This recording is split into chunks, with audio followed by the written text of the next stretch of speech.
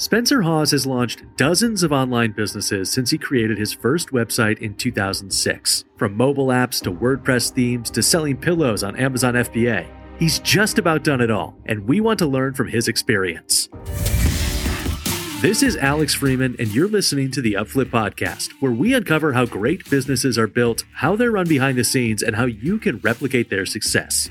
Today, I'm talking to Spencer Hawes about how he started Niche Pursuits and grew it from a blog into a 7-figure online business. Tune in to hear what the best niches are for building an online following in 2024 and what Spencer would do if he was to start from scratch today. Spencer, welcome to the show. Thank you so much for joining us.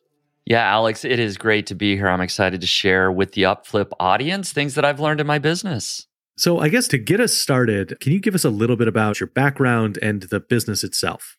Yeah, absolutely. So first of all, I'm a father. I've been married for almost 20 years now. I have 4 children. But business-wise, I started out as a business banker. I tried a lot of different things on the side, but eventually I started nichepursuits.com, which is my current business. It is a blog, it's a podcast, a YouTube channel, kind of a media brand there. In addition, I also have 2 WordPress plugins that I generally sell to that Niche Pursuits audience. I have Link Whisper, which is an internal linking plugin, and then Rank Logic, which is a newer plugin that is an analytics tool that helps you find sort of keyword opportunities and dive into your traffic stats as well. And then I always like to say I leave 20% of my time to kind of do other side hustles. So I'm always experimenting with fun things. Currently, I'm looking at the Amazon Influencer Program, trying a faceless YouTube channel and doing other things. But that is me in a very quick nutshell.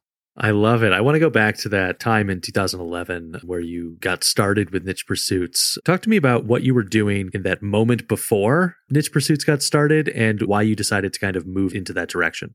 My business story really spans a number of years. I was in business banking, in a traditional career, but I always had the itch to start something. And so I tried a lot of different online businesses. I tried building websites that didn't quite work out, and we can jump into that here later on. But eventually I stumbled onto creating niche websites, small websites that would rank quickly in Google. And so really between 2009 and 2011, that's what I was doing, was building a bunch of niche websites, and those combined started making more than my day job as a business banker. And so I quit my job. And when I quit my job, that's when I started Niche Pursuits, a blog to document my journey of building niche websites, what I was doing online, and just share with the world. That's really kind of what I was doing right before I started Niche Pursuits. From that kind of former life of a more traditional job, what skills or experiences have you found the most useful for you as you've grown Niche Pursuits? Yeah, the ability to do competitor analysis, to look at who else is out there, what they're doing, and figuring out how you can be a little bit different is just a very critical skill. Whether that's deciding what website to start or what niche to go into, you need to be looking at who's out there, what are they already doing, and try to figure out, hey, are they making any money? And can you make more money? And so a lot of research skills have just come in really, really handy for me. And I would just say anybody out there, that's one of the most vital skills that you can develop, is to figure out, do I have an opportunity here before you actually start the business? What niche was your first online business in? My very first website was in the personal finance space. It was kind of a budgeting blog, something that I was well versed in. I graduated in finance, and so I was sharing a lot of personal finance tips. And I can't say that it was resounding success because I didn't make very much money, but it's what led me on to my journey, because I was writing a lot of content, putting it out there in the world, and nobody was reading it. And so that's what made me realize, okay, I need to figure out how to get traffic to my site. Went down that research rabbit hole of figuring out, how does Google rank websites? What is SEO? And that's what led me to my next project to try to actually rank in Google. And it kind of went from there. But yeah, personal finance budgeting, that was where it all started. With your experience from that first one that wasn't doing as well as you would have hoped, to then building more and more sites that we're doing better and better, and now to Niche Pursuits as kind of that ultimate culmination of the blog experience. What does it cost to start a company in this kind of space? And what are some of those main expenses that someone that is starting this kind of business should be planning for? Ah, boy. So let's say starting a blog, and I do want to sort of give two different business avenues here. But if you're just starting a blog, a traditional content business, the costs are very low, right? You need a domain name that's maybe $10 a year. You need hosting that's maybe $10 a month. And then beyond that, it really can be just you, right? Putting in all your time, writing all the content, maybe starting a YouTube channel. A lot of it can be done very inexpensively. I've gotten to the point now where I'm outsourcing, or I've hired a lot of that because I'm producing a lot of content. So it's much more expensive, I guess you could say. There's a lot more cost, but it doesn't have to be a lot. I mean, really, for less than $20 a month, if you are doing all the work yourself, you can start a content business. When you made that jump from having a day job with some side hustles to going all in on the businesses of those side hustles, what was the biggest fear that you had making that leap, and how did you overcome it? Yeah, the biggest fear that I had really was saying goodbye to my day job, right? Saying goodbye to that regular paycheck. I had been working in the banking industry for about 8 years. And of course, I am married with children. It was a huge fear that, hey, my business is not going to be able to pay the bills. It's doing well now, but in 6 months from now, is it still going to be doing well? So a couple of ways that I overcame that is one, well, I waited until my income from my business was making more than my day job. And then I also saved up 6 months of savings so that when I quit, I knew I had at least that buffer. And then I got a lot of support from my wife, that she was very supportive and very willing to let me sort of go this entrepreneurial route. So she helped me kind of overcome that fear in a way, at least by being supportive and just saying that, hey, we should do this. We should take this shot. When you first started Niche Pursuits, what were the initial goals for the site, and kind of how long did it take for monetization to come from Niche Pursuits? Yeah, so the main goal of Niche Pursuits was really just to share my journey. I didn't honestly think that nichepursuits.com itself would become a large business. Because remember, I had this portfolio of niche sites, and that really was my business. I had all these dozens of other sites that were making great money. And then I started Niche Pursuits kind of as a way to connect with the online world, to share what I was doing, and to kind of build an audience. Because I did, at that point, when I quit my job, I did in the back of my head have an idea for a software tool, which later became Longtail Pro, a keyword research tool. So I kind of knew, even before I created that software tool, that hey, it would be a good idea to build up an audience. And so that was really my first way to monetize Niche Pursuits, which came about, I want to say 7 or 8 months after I started it. I was blogging, building an email list. I was building a community. Behind the scenes, I was also building this software tool that, wasn't available for launch for another 7-8 months down the road. And so that, I think, is probably the first way that I made money. There may have been a few affiliate commissions in there from content that I was writing, but mostly it came when I launched Longtail Pro. And then talk me through kind of what that revenue growth has been for Niche Pursuits, like 7 or 8 months down the line, the first kind of real monetization, and then like where does it go in the second year, and like how has it grown since? The first year to speak of, like I said, there wasn't a lot of money at first. When I launched Longtail Pro, I think my first month it did like $2,500 a month. And then it slowly grew from there. Within a year of launching Longtail Pro, it might have been like, $50,000 for the year. And then within the second year, I think it hit 6 figures, just barely. And then it grew from there. And so that's, of course, talking, long time ago. And now today, I've actually grown the blog itself outside of just software tools, right? I've got revenue streams. I've got display ads, affiliate income, sponsorships, and then I have a couple of other software tools. I will just say that from display ads alone, last month, Niche Pursuits did $30,000 in display ad revenue just from the content. And then on top of that, there's sponsorship revenue, there's affiliate income. And then my biggest source of revenue is software tools, LinkWhisper and RankLogic on top of that as well. So you've kind of made some mention of some of the various services and things that Niche Pursuits offers. So I want to ask kind of more specifically, what are those kind of core services that Niche Pursuits is offering, and why did you add those services, and why is that kind of where you focus?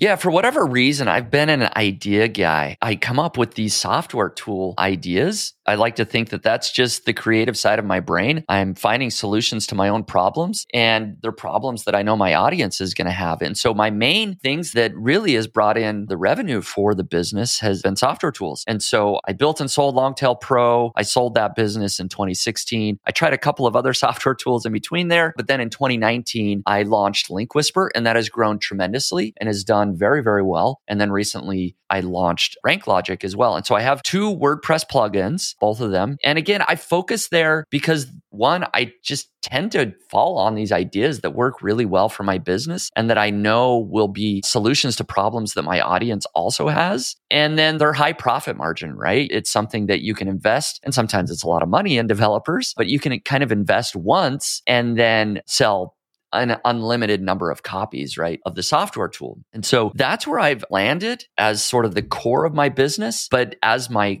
content side of the business has grown as well, right? That's also a lot of additional revenue. But really, the software tools are sort of the only core offering that I have for my audience. I don't sell any courses. I don't have any other information products or anything like that. It's all either content or software that I sell. What's the biggest mistake that you made when you started Niche Pursuits, and what did you learn from that? I think the biggest mistake that I made was not trying to replace myself from the day-to-day operations of the business sooner. There's a lot of things that I just hung on to. I was the name and face of the blog and the podcast and the YouTube channel for about 10 years. And it wasn't until the last couple of years that I finally hired more writers to scale the content of the blog. And I gave some numbers so people know sort of just display ad revenue, what's that's doing now. But I've gone from being able to write, maybe 4 articles a month myself to now over 100 articles in some months with my team of writers. And so by removing myself, I actually, I write less. I no longer host the podcast. I've hired a podcast host and some other areas that I've replaced myself, that I do less work now, but we've been able to scale the business much bigger because really, I've removed myself as the bottleneck. And so that was kind of the biggest mistake that I made, was not doing that sooner. Listeners, if you want to access money-making ideas usually only whispered around in VIP circles, join over 10,000 readers of the Upflip newsletter and start receiving our guide to avoiding the most common entrepreneurial traps. Sign up at upflip.com/newsletter or click the link in the show notes. Now, Spencer, a lot of our listeners are, people in the beginning stages of their entrepreneurial journey, probably looking for where they should go with their online business. And so listeners, make sure you stay tuned here to hear Spencer's advice on the best niches to build a following today, and a lot of advice that's about to be forthcoming. But I want to start with profitable niches. Like, what are the most profitable niches for an online business in your experience, and or how does somebody kind of go about evaluating what's going to be the most profitable use of their time and energy? Right. And I think that's the key, is finding something that's going to be the most use of your own time and energy. There's not one blanket answer, right? There are very profitable things like finance and other product-based businesses, but I wouldn't necessarily recommend people go into that. I think people need to find something that they are interested in or very skilled at. And that's probably going to be the most profitable for you, right? And so if somebody has, for example, some hobby that they are really good at, maybe it's playing piano, for example, that's going to probably be the most profitable for them, that particular niche, because they can go in and create products and do other things and stick with it longer than if they just pick something based on the money. How important is that knowledge and or passion about the niche that they're looking at? If somebody has, 2 different things that like, oh yeah, I kind of like these things. Like, how important is it to do market testing versus, oh, I'm actually most passionate about X? Yeah, I definitely think you want to go with where you have your knowledge or your passion. You do want to still do some research to make sure some money is being made there, right? If you are just passionate about underwater basket weaving, maybe there's not a lot of money to be made there, and you just might have to go into your second favorite passion, right? So I do think passion or interest or knowledge is important, but you need to, do some competitor research. A lot of businesses online share how much money they're making, or you can see search volume. Do research on what competitors, how much traffic their website is getting, how many followers they have, and you can kind of deduct, okay, there's some money to be made here, and I'm passionate about it. That's probably where I should go. I want to kind of tap into your research and experience with market research because, I think a lot of people can look at the various checklists or like look at this thing, but then looking at a bunch of numbers that they don't necessarily have context for. So I'm just curious what advice you'd have for somebody who's brand new to market research about how to go do that market research and also benchmark some of those numbers and what they mean.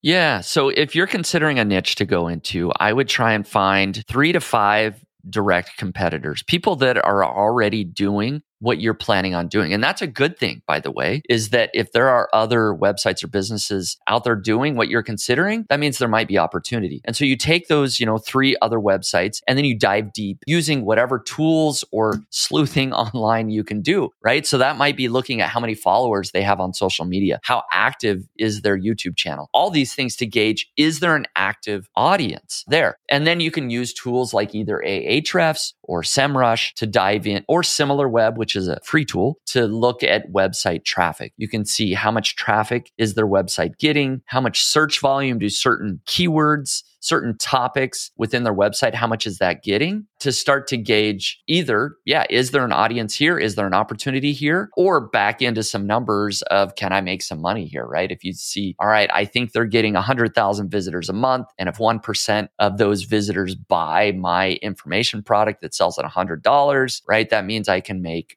X dollars per month. Do some back of the napkin math based on those competitors. So let's say now somebody has found the niche. They know what they're going to go do.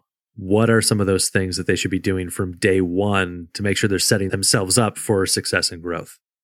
Yeah, you want to certainly set up your web presence, right? So it's professional looking. So when people visit you, they trust your website. But the other thing that you want to be doing is just making sure that you're doing something a little bit better or different than your competitors, right? What unique selling proposition do you have? What unique angle to either your content or just business in general do you have? So yes, you want competitors that are doing something similar to you, but how can you be slightly better or different and come in with that angle, right? And there's all kinds of examples that exist out there to kind of within your niche. How are you a little bit different? Maybe you're targeting an older generation. Maybe you're targeting a younger generation. Maybe you're targeting just moms, or maybe you're targeting just families with children, right? You might be able to have a particular niche and then almost a sub niche or a unique selling proposition. Doesn't necessarily have to be a sub niche, but a unique way you're approaching a solution for whatever problem you're trying to solve. I want to kind of stick with that problem-solving perspective and kind of also shift the conversation towards building an audience here. We often hear creators talk about making sure that they're solving problems for their audience, and you just mentioned it. So how do you go about identifying what those problems are for your audience?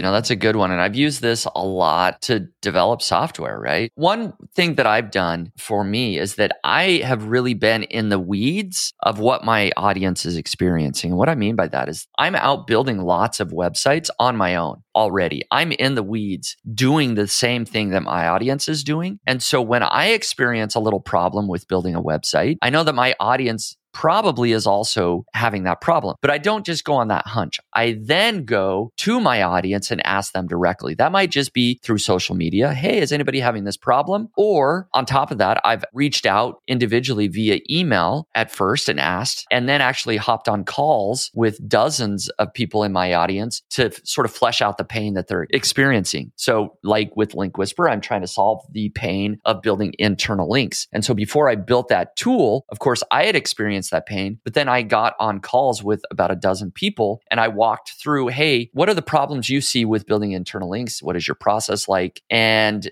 that really helped me hone in on the real problems that they were having. So you do need to talk with your audience directly. And one thing that can be so important is making sure that that connection feels genuine to the audience. So how do you go about creating that genuine connection with your audience to get them to give you honest feedback as well?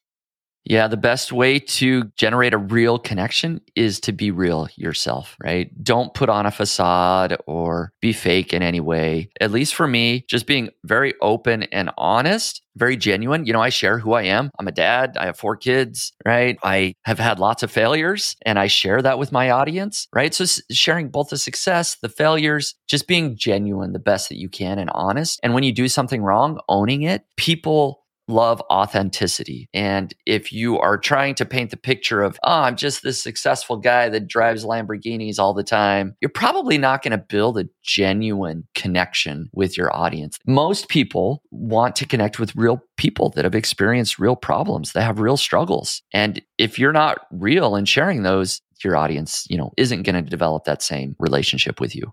How do those values of authenticity and transparency affect how you run Niche Pursuits?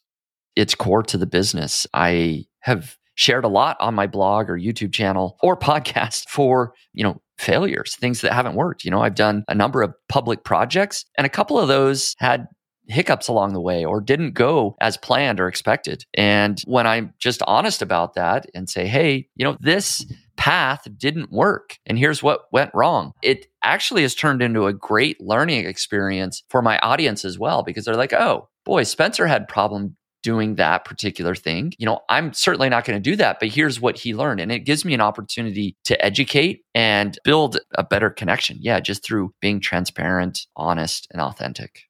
So this is going to bring us to a portion of our show that we call our Fan Blitz questions. These questions come from our YouTube community. Listeners, you can go to youtube.com/upflip, join the community, and pose questions to future podcast guests. Spencer, I've got 5 questions we're going to try and get through in about a minute. Are you ready?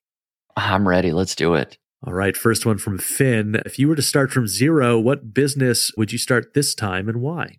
Okay, if I didn't have any money from zero, I would probably start with an information product. I would start with something that I could sell. And for me right now, I've run a lot of marathons, so I'd probably go to that. I'd tap into some sort of information product related to running marathons.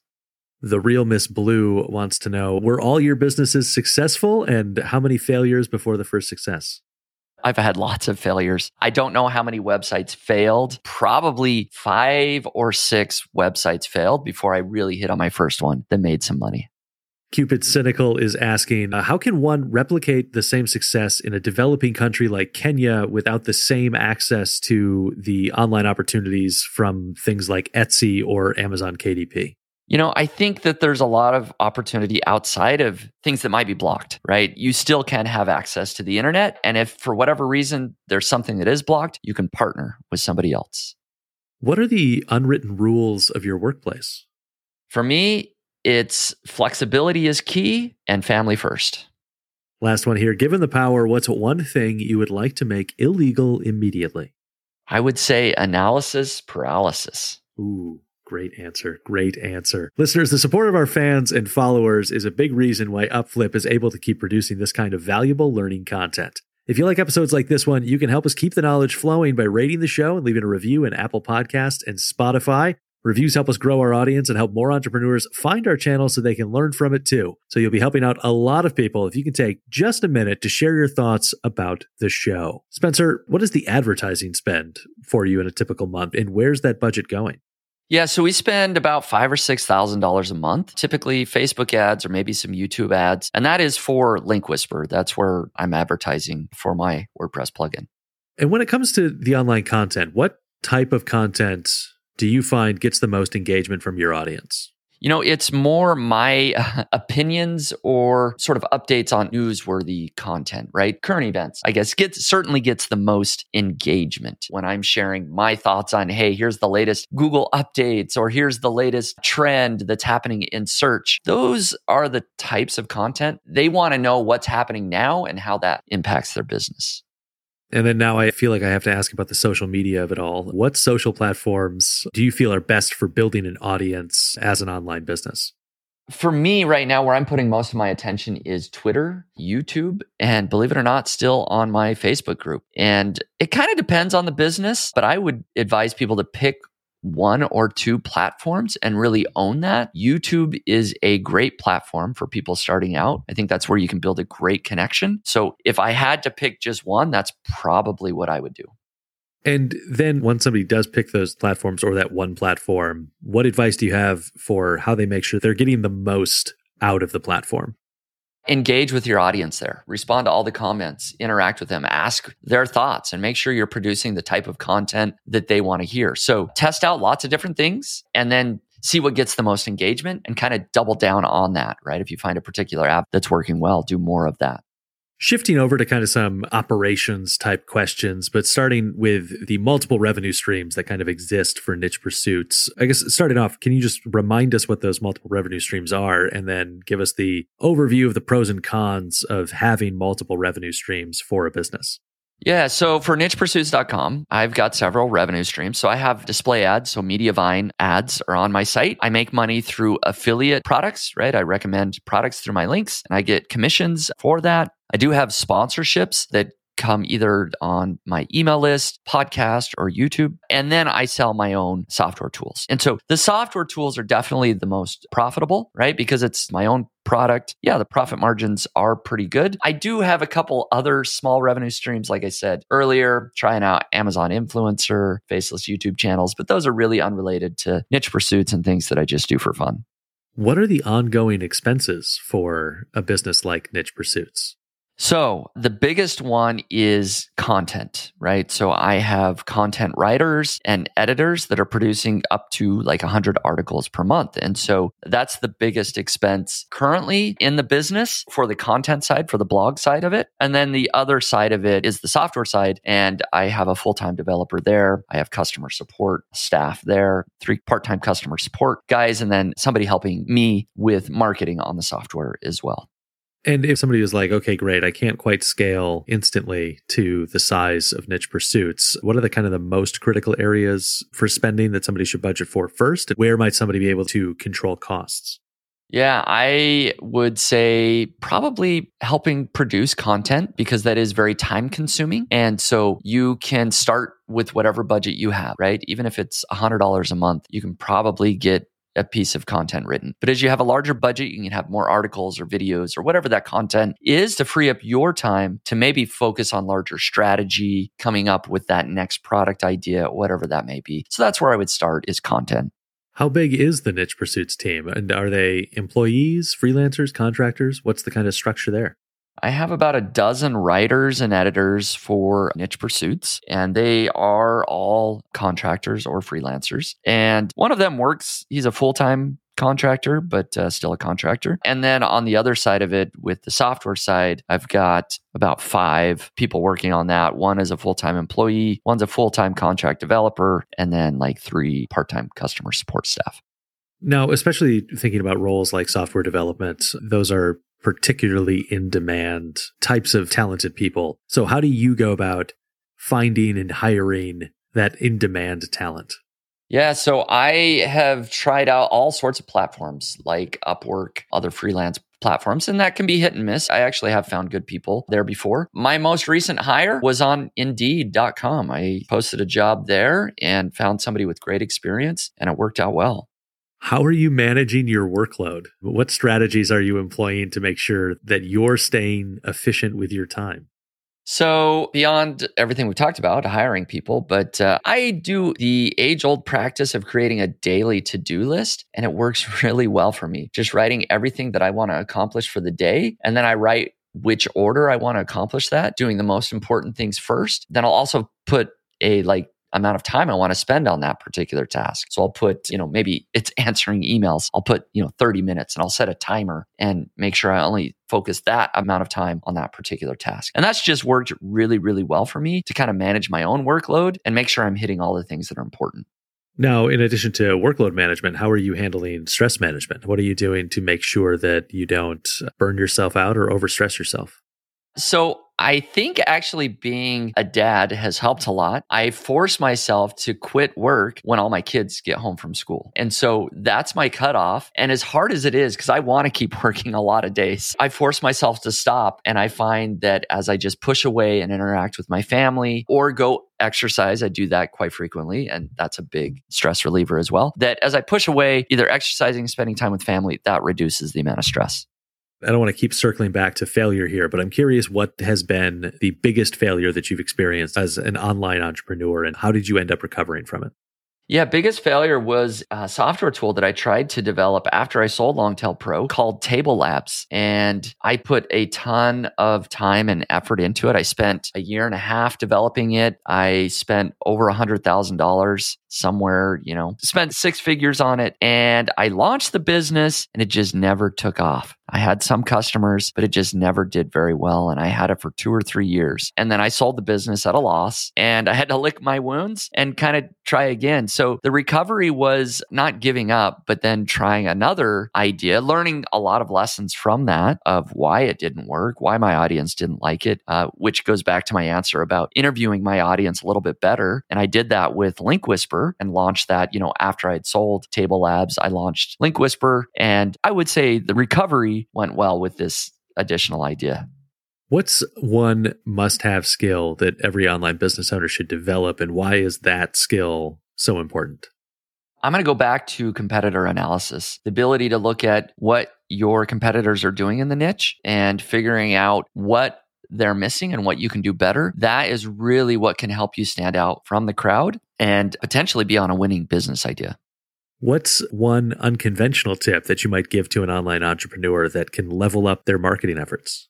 So what I like to say is don't necessarily follow the example of others, even successful people. There's a lot of people out there telling you, hey, do this, do that. This is what worked well for me, right? Here's a blueprint. I actually say a lot of times don't follow that advice. Of course, you need to figure out what works best for you. And that's the bottom line is do what works best for you. You know your circumstances. You know your potential business. Yeah, you can listen to what people have said and maybe pick and choose what you want to listen to, but don't feel like you have to do everything from A to Z what this other person did because your situation's different. The time is different. Do what works best for you. Now we're at the crystal ball portion of the show. So what's going to be the easiest or best niches for building an online following in 2024? Now, there's a lot of reasons for this answer that I won't dive deep into, but a lot of it has to do with, avoiding certain niches that are super competitive. So what I would say to do is to dive into either a hobby or an interest that you have. Now, there are so many hobbies out there. It might be juggling. It might be magic. It might be running. It might be, crochet, knitting, weaving, video production, right? The list goes on and on and on. There's hundreds, maybe thousands of different interests and hobbies that people have. That's going to be potentially the easiest because you're not usually going to have some big player that is you're not going to have a publicly traded company producing a business for, knitting. Probably. You can come in with a hobby and interest. It's less competitive from large corporations. And there's also usually a hungry audience, people that want to spend money because they're also passionate about that. So that's what I say. Find your hobby, find your interest, and go into that niche. And now a similar question about content. What are the key traits that are going to define effective content in 2024? Boy, this is a big one, a hot topic right now with all the Google updates and everything else that's going on. But I think this is sound advice for no matter what, is I would say no fluff. Get to the point in your content. Nobody wants to read an article or watch a video or listen to a podcast. And this podcast does a great job, by the way, of getting rid of the fluff. Get right to the answer. Don't be verbose. Get right to the point. Give the advice that you want to get. And that would be what I would consider effective content, is just getting to the point, giving the golden nugget without giving all the additional advice that maybe goes along with that. What would you describe as your main priorities, not just in business, but life in general? And how do you make sure that you are prioritizing those priorities on a day-to-day basis?